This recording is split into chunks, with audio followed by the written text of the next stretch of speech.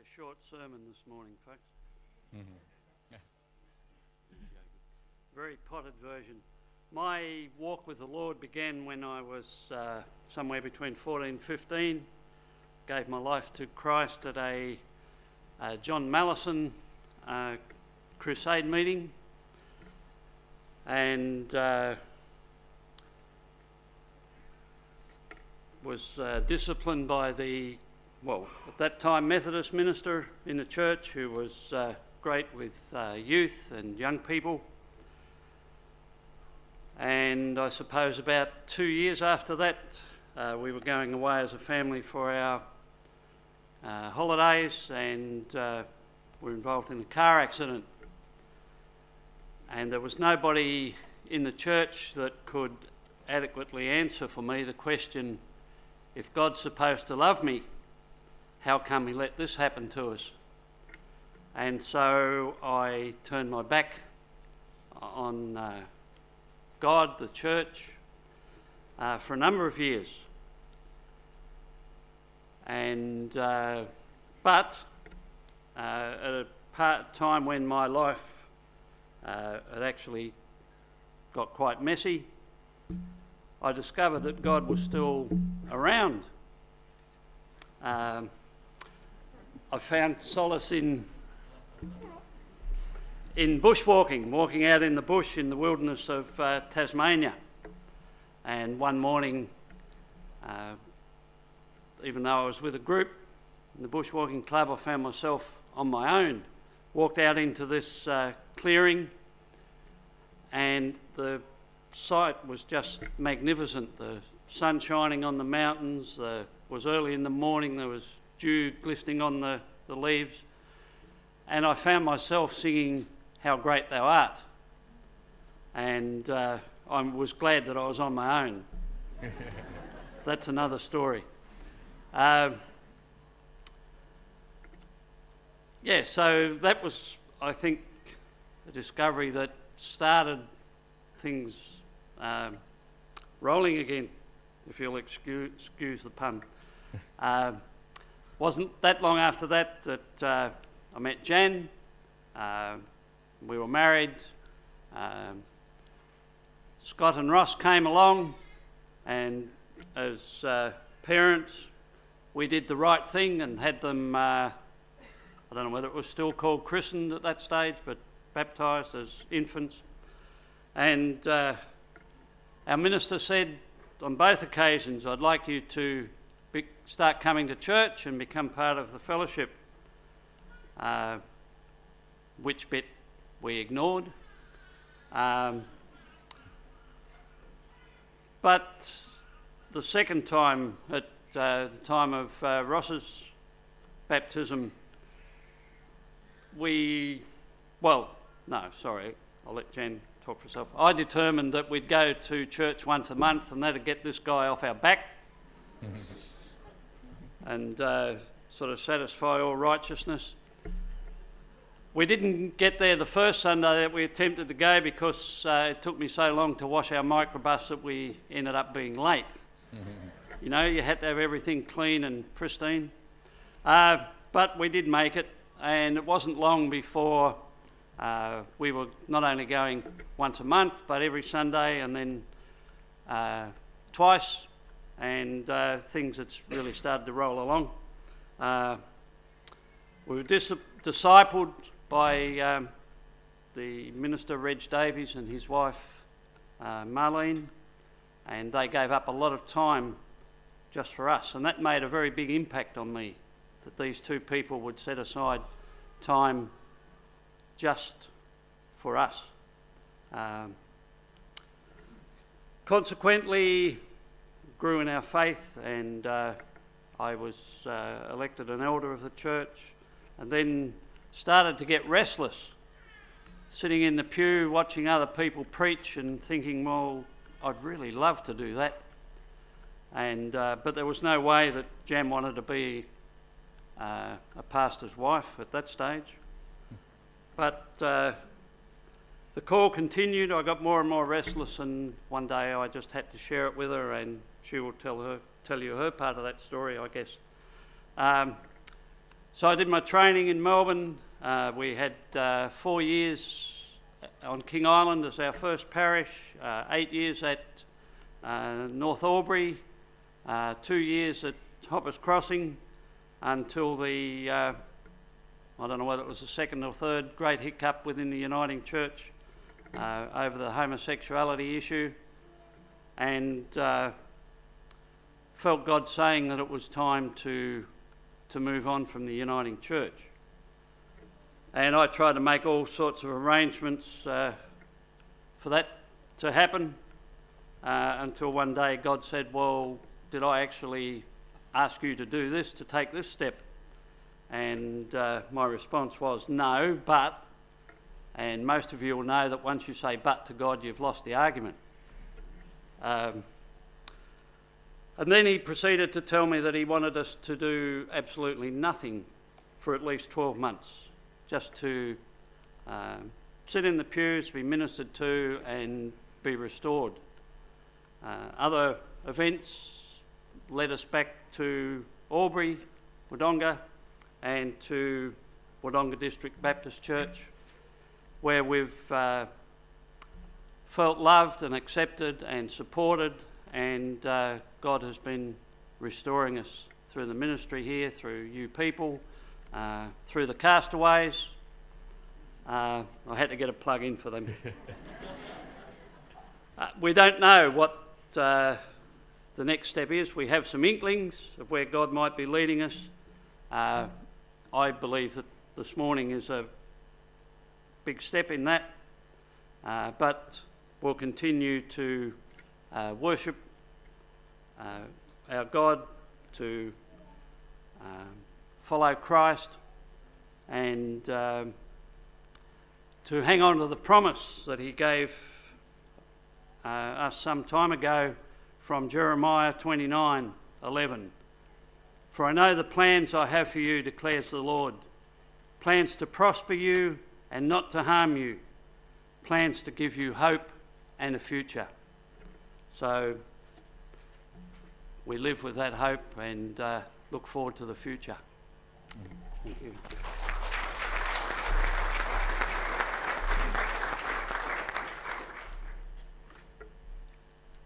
Not sure that I need those. I've written what I want to say down because I have terrible trouble articulating my words these days, so I hope that you'll bear with me. Although I never appreciated the fact at the time, I was fortunate to attend in England as I was growing up a Church of England primary school. It just happened to be the school in our area. And there, in addition to the 3 R's, I received a good grounding in most of the basics of the Christian faith. Things like the Lord's Prayer, the Ten Commandments, the Apostles' Creed, and all the most familiar Bible stories. However, the one thing that was never mentioned was the fact that it is possible, indeed it's desirable, to have a personal, loving relationship with Jesus. Nor was this fact imparted to me, if in fact they knew it, by my parents, who seemed to have stopped going to church sometime between being married and me being born.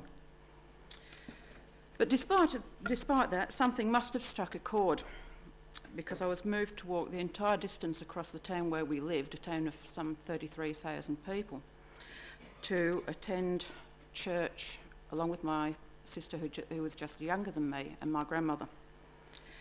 It was the Church of England church where both Trish and I had been baptised, or christened as it was then, I suppose.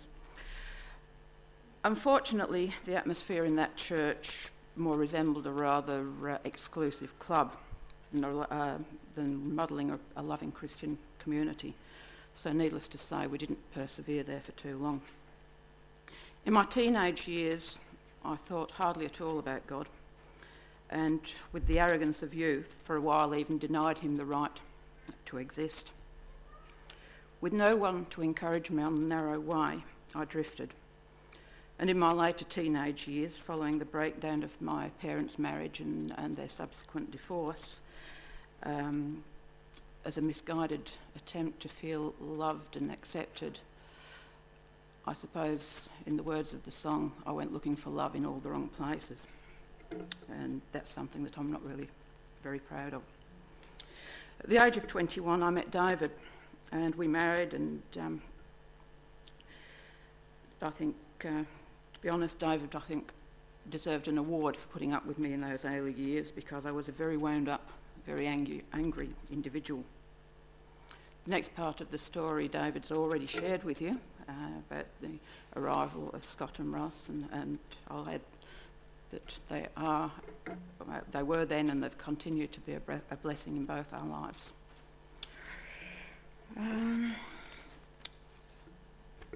As David said, we felt loved and accepted and blessed in our local fellowship. And when David shared with me that he felt this call into the ministry, although I wanted to, oh boy did I want to, I physically couldn't say no. I don't want to do it. I really feel that God had his hand on me at that time. Let's see. As I grew in my Christian faith, I think... I'm losing it, Jonathan. What do I want to say? Even though I was growing in my Christian faith, I struggled from time to time with feelings of inadequacy, self-condemnation, fear and guilt. And I also, as I got older, recognised in myself some very unattractive traits, like a very controlling nature and perfectionism. It's perhaps ironic that it took a CVA stroke 5 years ago for me to begin to understand and accept that I really wasn't in control after all. And God had finally got my attention. I wish I could say that he's kept that attention since then. But alas, during the time, as David mentioned, we've left the Uniting Church, and I lost focus and regressed. Arriving back in Albury 20 months ago, the last thing I actually wanted to do was attend a church of any sort. I thought I needed time out, and needless to say, after 3 months of trying time out, I was in a worse mess than I was to start with. And finally, I was at a point where God could get my attention again. I was convicted of my need for him and the need for fellowship with his people. And as you know, we have an existing connection with Wodonga Baptist, and so it was natural that we came here. As David said, we've found ourselves so completely loved and accepted that, to borrow an expression that Angela used on Friday as she spoke in Breathe, I feel that I've literally been loved back into the kingdom of God by you people here, and I thank you for that. Once upon a time, I could have stood up here and told you all this without the need for notes. And I originally told Jonathan that I wasn't going to stand up here and tell you anything because I get too emotional and tied up by words that I just can't articulate. But on Thursday night, as I lay in bed unable to sleep, God spoke to me. Tell them about yourself, he said.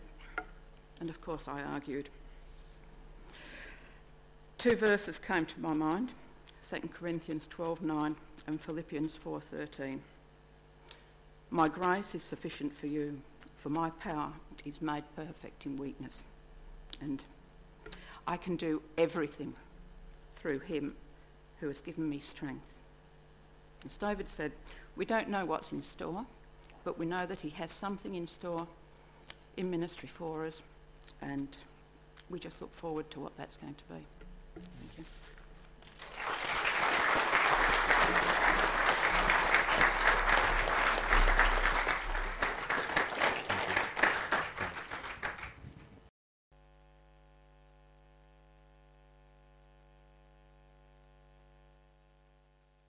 Great moment. And I've just been struck during this service. Have you noticed, if you've been listening carefully, about the incredible ways that our various ministries work together to demonstrate the love of Christ and to encourage each other? We've heard from Playgroup and transformations that have occurred, over time and their vision. And we've heard about the Castaways. Although it was a plug, it was a demonstration of the love that they've experienced there. And we've heard about Breathe, and I've heard that on Friday was just a wonderful breakup with a number of people sharing about the way that ministry has impacted their lives. And we could talk about each ministry in our church. And I think that's wonderful that each of us are embodying the values of our church together and are saying this is what we stand for. Remember the values? Anyone's going to have a quick go to jump up now and do that? Last time in the second service, we got someone. Anyone going to come up now? Yes, come up, Phil. Let's give him a round of applause.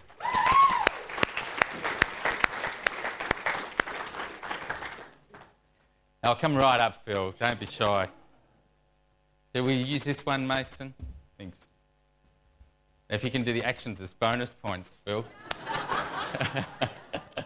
I don't think I can do the actions. Okay, let's do the actions as he says which ones they are. So we value Christ, we're Christ-centered. That's right. We're biblically based. We value prayer. We value worship. We value growth. We value This is not that funny, guys. Come on, I'm working out. we value service. Yes. And now we're going to value integrity. That's right. Did he miss one? Who wants to say what it was? Oh, no, you have another go. Prayer, Bible. Who wants to? Let's yell it out. Fellowship. Loving Christian community. Remember that one there? That's great. That's the one. And today we're doing Happy Thanksgiving too, Phil. Had a great time. We've got some Americans that have enjoyed that this week. That is fantastic, isn't it? Here we go. Here's something you can celebrate this Thanksgiving. Thank you. Isn't that great? That's right. So he's done that so well, and that's great. And we do this together just so that you can remember them. Week after week, it's hard to remember them. So let's do them together one more time. Hey. Hang on. I'll tell you the last one today. Integrity. We just thought it might be good, how you raised your right hand and put your hand on your heart, And we just thought that would be a good one for today, okay? So that's where we're going to end up with, okay? So the first one is we're Christ-centered. We value Christ. We're Bible-based. We worship God. We're prayerful people. We value loving Christian community. Loving Christian community. We value growth. We value service. And today, we value integrity. Got it? Okay, that's exciting, isn't it? Hey? These are the values of our church. And that's what we're talking today about. Just reminding you that together, the deacons and the staff got together and sort of brainstormed and wrestled and prayed and talked together. And then what we did was we gathered with the wider church, the leaders of the church that meet monthly, and we shared these values together and we sought feedback on each occasion. And the whole process unfolded over a year. And we've brought them today over this series to try and share them with you so that you would catch them as well. Values are so important. They underline the way that we live. It's very hard for people who value something to live differently to that because it's what we genuinely hold clear.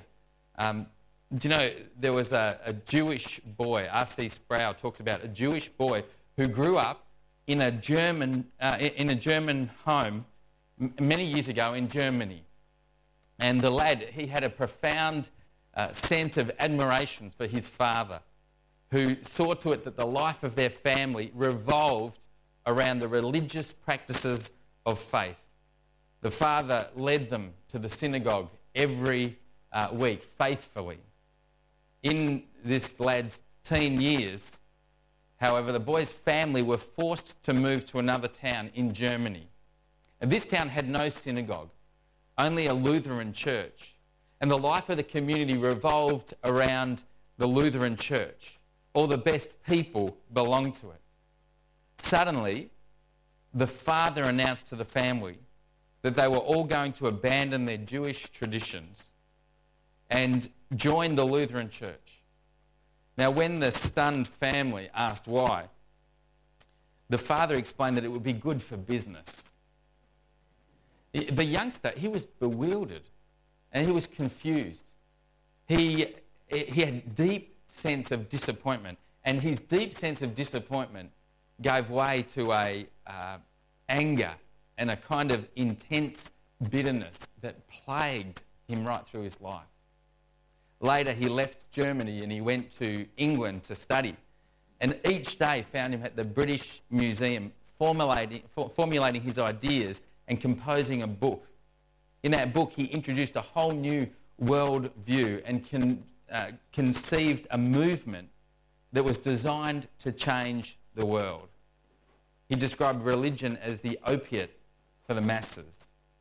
He committed the people who followed him to life without God. His ideas became the norm for the governments of almost half the world's people. His name is Karl Marx, the founder of the communist movement.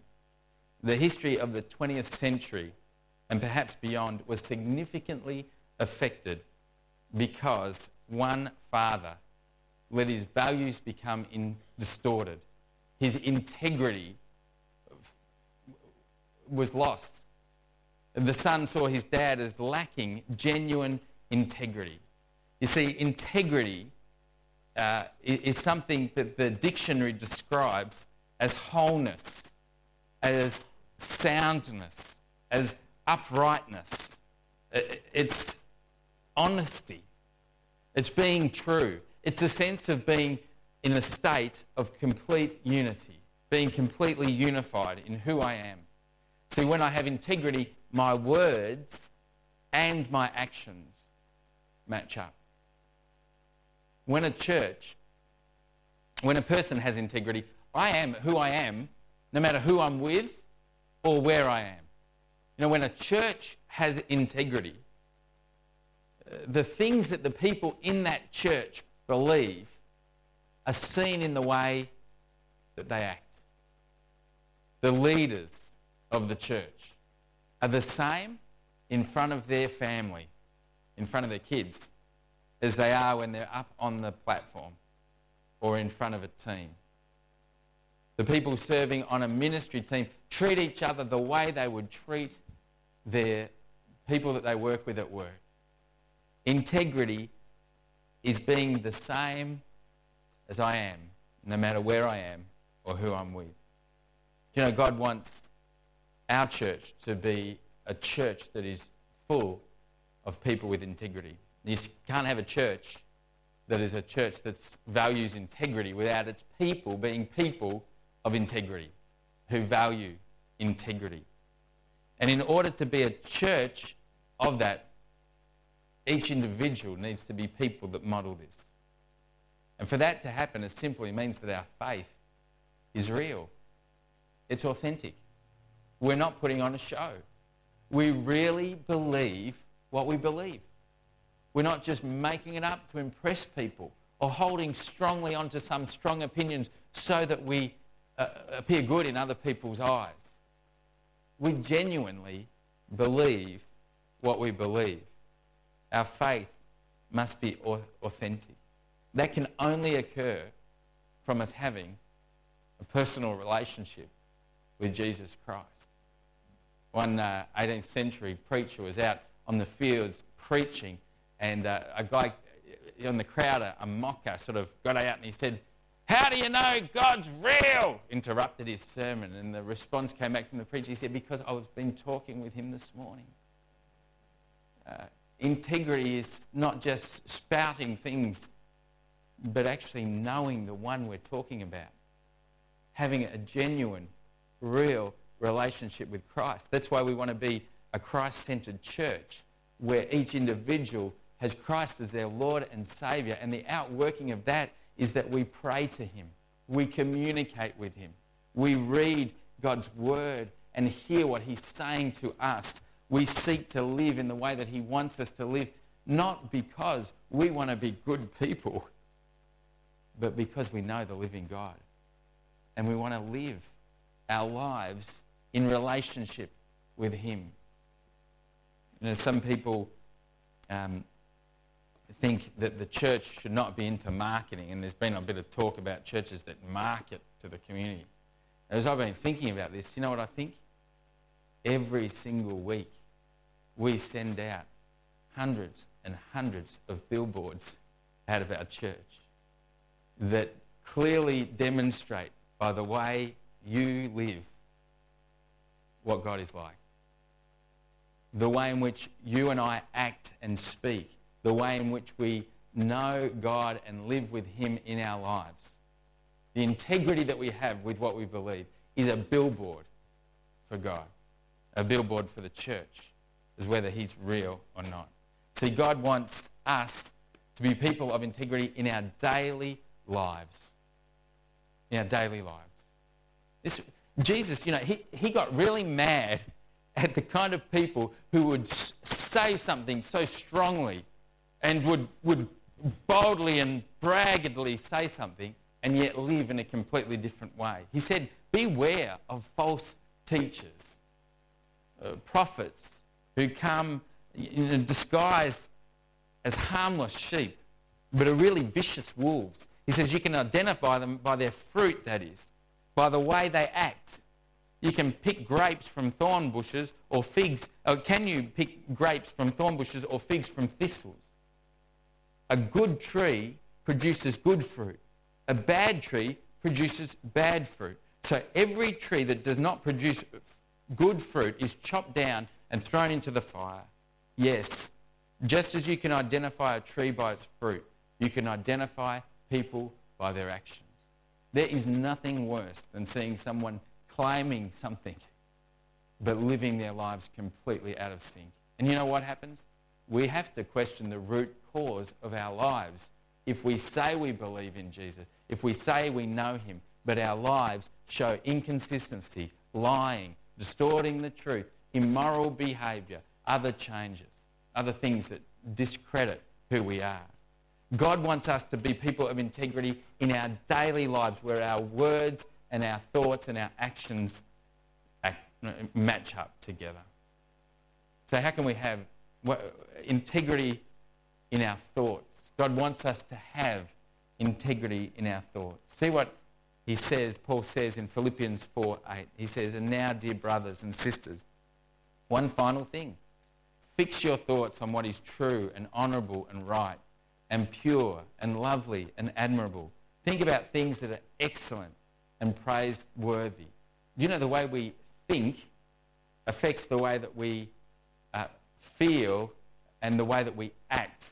If we believe something, then we won't act in a way different to that belief. So many people believe or have an opinion about tithing or something. They think, yeah, we should give 10%. But they don't really believe it if they don't act out on it. Do you see that? It's easy to hold opinions, but convictions are things that we hold. True beliefs, our thoughts. And Paul says we've got to train our mind to be thinking in godly ways, thinking on things that are positive, thinking on things that are of God, that are honourable and right and pure. So many people that I know who are followers of Christ have thought life that is constantly negative, constantly critical, constantly accusative. And Paul says for followers of Christ, let's wrestle to be those that are thinking in a way that God calls us to think, on good thoughts about him. Think about his goodness and kindness to us. Think about all the things that he's given us in our lives. Our thoughts should be those of integrity. Our words, too, should be those that are filled with integrity that comes from knowing Jesus as our Lord and Saviour. Matthew 12:33-37, again, Jesus says, a tree is identified by its fruit. If a tree is good, its fruit will be good. If a tree is bad, its fruit will be bad. Then he again says to those Pharisees, you brood of snakes, how could evil men like you speak what is good and right, for whatever is in your heart determines what you say. See, if our words are spurting out lies and deceit, something's wrong with our heart. We need to go back to our relationship with Jesus and surrender everything again to him in confession and say, God, please, forgive me. Come and take control of my life. I want to live for you in every way. A good person produces good things from the treasury of good in their heart, and an evil person produces evil things from the treasury of an evil heart. And I tell you this, you must give an account on Judgment Day for every idle word that you speak. We're going to be given account one day for the words that we say, for the way we distort the truth, the way we hurt people, the way we lie with our words. The words that we say will either acquit or condemn you. If you are someone who is, finding you're often dragging people down, criticising or distorting the truth, the thing is to come back to God right away. Surrender your life to him. Ask his forgiveness and ask the power of his Holy Spirit to empower you to live a life of integrity each day. This is why the psalmist in Psalm 19 cried out, in Psalm 19 verse 4, he said, may the words of my mouth and the meditations of my heart, the thoughts, be pleasing to you, O Lord, my rock and my redeemer. That's a great prayer, isn't it? For us, for people who want to be people of integrity in everything that we do. Psalm 19, verse 14. May the words of my mouth and the meditations of my heart, the thoughts that I have, be pleasing to you, O Lord, my rock and my redeemer. Not only should our thoughts and our words, but our actions should be filled with integrity, where we are living according to the way that we live. Now, I've made a mistake there. The reference should be Daniel 6 and verse 4. And it says, then the other administrators and high officers began searching for some fault in the way Daniel was handling government affairs, but they couldn't find anything to criticise or condemn. He was faithful, always responsible, and completely trustworthy. Daniel was a man of such integrity, and he lived his life in a way that honoured God, yet lived fully in a way that was above reproach. And when his people that were jealous of what he was doing, the way that he was living his lives and doing everything so well, tried to find fault with his life, they couldn't find fault. They found that his life had nothing in it to criticise or condemn. Oh, wouldn't that be great for us? That our actions, that the way we live our lives in practical ways are seen by everybody to be good and right and full of integrity. God used Daniel in mighty ways because he trusted in God in the way that he ordered his life and structured his life. He acted at times against the rules of the land. He prayed when there was a rule saying that he should not pray. He stood by his beliefs and convictions, even if it cost him dearly. Even his life, he was thrown into the lion's den for praying. I wonder for you, are you someone who finds that you believe things, but then when pressure's put on to change, it changes? Well, we want our church to be a church where each one of us are standing for what God values, for his ways, no matter what the circumstances are. God wants us to be people of integrity in our families. It's clear from the example of Karl Marx that his father was able to influence him so poorly because of his lack of integrity. And if you're parents here today, God wants you to be the most godly influence on your kids as can be. If you come and say to your kids, we're going to church today, we love God, and yet there's no demonstration of that in your home, what do you think your kids will believe? Kids need to see that what you believe and value is genuine in your life and in your heart. You know, this is hard, parents, isn't it? Because, believe it or not, being a parent is not a breeze. There are days when kids are screaming. There are days when teenagers are lost. You can't even find them. There are days when things are going so wrong that you feel like pulling your hair out. But these are moments for us to be crying out to God and modelling our faith in our daily lives. Husbands, the Bible says, husbands, love your wives, and wives, submit to your husbands. It says that we're to submit to one another out of reverence for Christ. In our marriages, this is the hardest, the clearest place, because we're with people that we love and know us so well. Is Christ honoured in your marriage? Cry out to him for help and strength to be people of integrity right in our homes, so that the people that know us most see Christ most in our lives. God wants us to be people of integrity in our church, and there's a number of ways that he wants us to do this. In Ephesians, Paul says, speak the truth in love. One of the ways that we show integrity in our lives is by being true, no matter where we are, no matter who we are.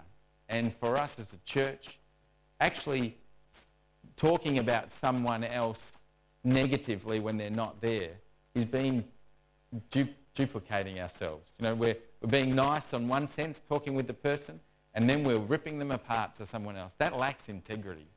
That lacks credibility. So Paul says, no, speak the truth in love. If you're criticising someone, maybe it's something that is genuine that you could talk to them in love about and help them become a more godly person. What an incredible thing that would be for our church. If you are holding a wrong opinion of them and you're just being sinful, you don't even need to talk to them.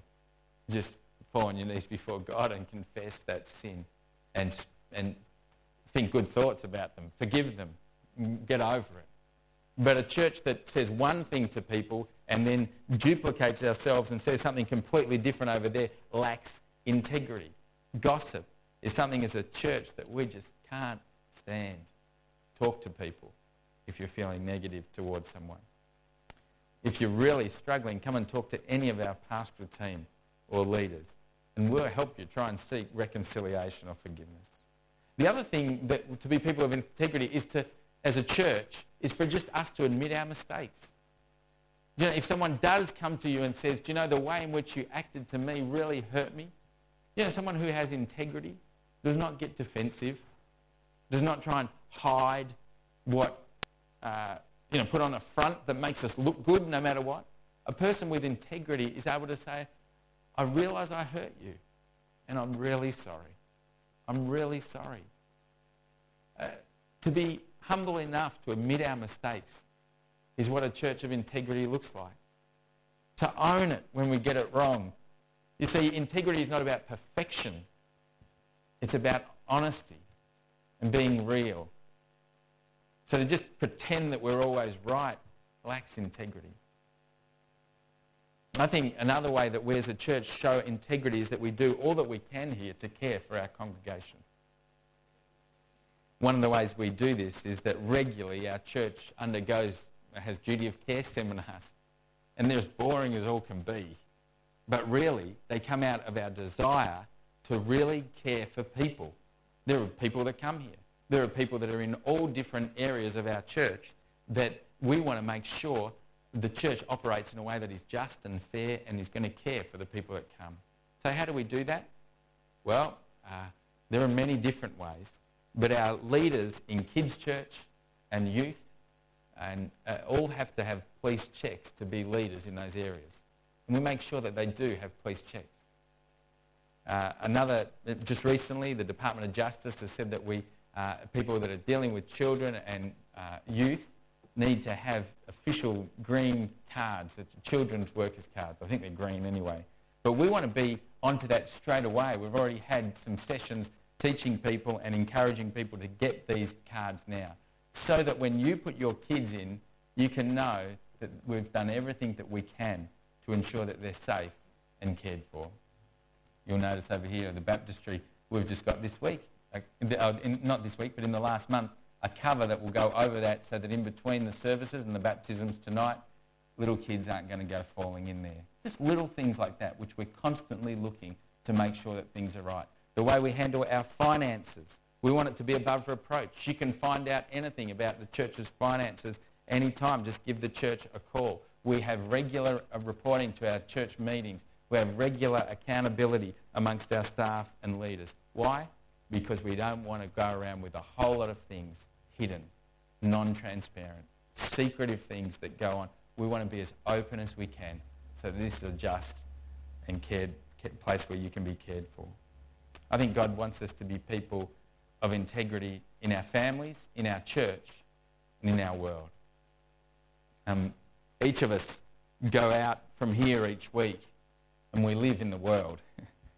At work, I think to be people of integrity, it looks like the kind of people that Jesus talked about in the Sermon on the Mount in Matthew 5, when he said, Matthew 5:38, when he said, may your yes be yes and your no be no. You know, many people were saying, taking oaths at that time, and they're saying, by the name of the Lord, I promise you that I will never do this, and crying out, making big oaths. And Jesus said, don't swear by this, don't swear by that, or take oaths like that. Just be a person whose yes is yes, and whose no is no. In your workplace, you be a person where your yes is yes, and your no is no. May your word be true in what you said. We're talking about honesty here, that if you say you'll do something, do it. Be someone who can be trusted. At work, work hard. So first of all, be honest. Work hard. Do a great job at your work. You know, Paul writes in Colossians 3:23, whatever you do, work it with all your heart, as though you're working for the Lord, not yourself. And live each day as though Jesus was your boss, and work hard for him. And I think thirdly, work honestly, work hard, and be people of purpose at work. Do you know, I think when I interact with people in my daily life, I want people to see that there is something different in my life. Be someone who's constantly praying for people, encouraging people, showing people that Christ is at work in your life. Be an encourager. Be an enthusiastic person to work with so that people can see Christ at work in your life. You know, there was a man who started to work at a major company with a large, big, famous businessman. And he was his personal assistant. And on the first day on the job, the businessman got a call, and the personal assistant picked up the phone and said, hello, can I help? And they said, I'm wanting to speak to this businessman. And he said, yes, I'll just put him on for you. And he put the phone, and he gave it to the businessman. The businessman said, tell him I'm not here. And the businessman said, the person who was his assistant said, you tell him you're not here, and gave him the phone. And the guy's face was red, and he was talking on the phone to him, and saying, yes, yes, yes. And then he hung up the phone, and he said, don't you ever do that to me again. And he said, well, I will, because if I can lie for you, I can lie to you. From that day on, the respect of that man knew that he was a man of integrity. And he wouldn't lie for him, and he would never lie to him. And I think that's what we need to be at work, people of honesty, people who work hard, and people who have a sense of purpose and joy in our life, and it's seen by other people. I think we too need to be people in our city, in our region, who honour God in the way that we live.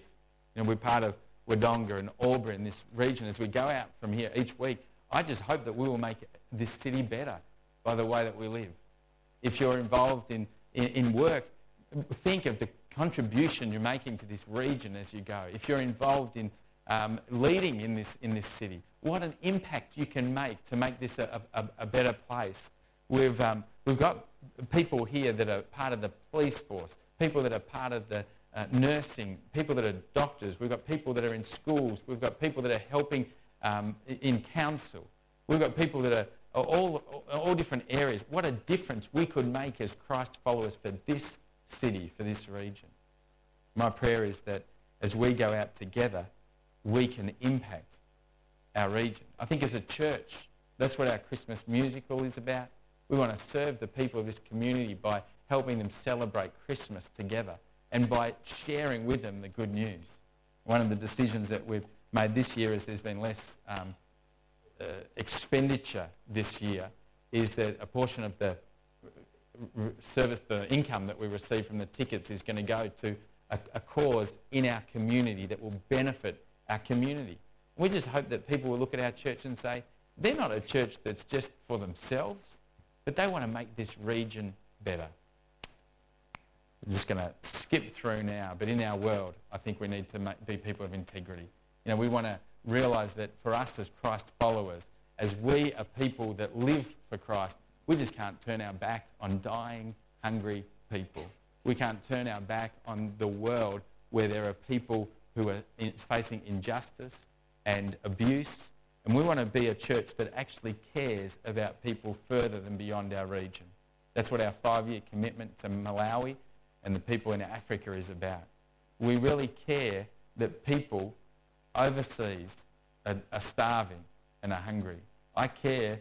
My children are so precious to me, but my children are also just as precious in God's eyes than a black little child in Africa. And as a church, we want to be people that are actually not just turning ourselves off to the cries of the poor and the needy. And we want to continue to do that. Hey, there was no one of more integrity than Jesus Christ. He lived a life that was in complete surrender and obedience to God. When he was put on trial towards the end of his time on earth, they said, oh, this is what he's done. They accused him in all different ways. But in John's Gospel, we see him say, you know, I've done nothing in secret. All my teaching has been open and public for you to hear. He put God's desires and obedience before everything. Not my will, but yours be done, he said. And he gave his life so that we might know him. There was never one full of more integrity than Jesus Christ, one without sin. He's our model as we seek to live a Christian life. Dr. Bohr Moorfield, a pastor, an African pastor, wrote these words. And I think this is for all of us who want to be people that can't be bought, but live lives of integrity as a church. He said, I'm part of the fellowship of the unashamed, of the Holy Spirit power. The die has been cast. I've stepped over the line. The decision has been made. I'm a disciple of his. I won't look back, let up, slow down, back away, or be still. My past is redeemed. My present makes sense. My future is secured. I'm finished with low living, sight walking, small planning, smooth knees, colourless dreams, tamed vision, mundane talking, cheap living, and dwarfed goals. I no longer need preeminence, prosperity, position, promotions, plaudits, or popularity. I don't have to be right, first, tops, recognised, praised, regarded, or rewarded. I now live by faith, lean on his presence, walk by patience, lift by prayer, and labour by power. My face is set. My walk is fast. My goal is great. My road is narrow. My way rough. My companions few. My guide reliable. My mission clear. I cannot be bought, compromised, detoured, lured away, turned back, deluded, or delayed. I will not flinch in the face of sacrifice, hesitate in the presence of the adversity, negotiate at the table of the enemy, ponder at the pool of popularity, or meander in the maze of mediocrity. I won't give up, shut up, let up, until I have stayed up, stored up, prayed up, paid up, preached up for the cause of Christ. I'm a disciple of Jesus. I must go till he comes, give till I drop, preach till all know, and work till he stops me. And when he comes for his own, he will have no problems recognising me. My banner will be clear. What a prayer for each and every one of us, that we would stand for what we believe, no matter where we are, no matter who we are, that our words, that our thoughts, that our actions would match up, and that our community, that our world, and that our church would be a place of justice, of transparency, and of integrity. Let's pray together, church, shall we? Hey God, we're part of the fellowship of the unashamed. We belong to you, Father. We belong to you, Jesus. And we won't be moved. We won't be bought We can't be compromised. Our faith is in you. We want to live our lives for you everywhere. God, this week as we go to our workplaces, as we live in our families, we don't want to bring you shame. We want to bring you glory. God, we pray that people would see our lives and know you. God, we pray that people would look into our faces and see your love. Oh, God, we want to be people of integrity, a church of integrity, no matter what. This is our prayer, God, in Jesus' name. Amen. And just as we close this morning, now I've got a certificate, but I haven't got it right here. It might be my change room, but I'm going to give that to David and Jan Rollings after the offering, okay? So I'll just find that in there. But we're going to now take a few moments to respond and to reflect. Blue cards are in front of you. If you could just fill out your name.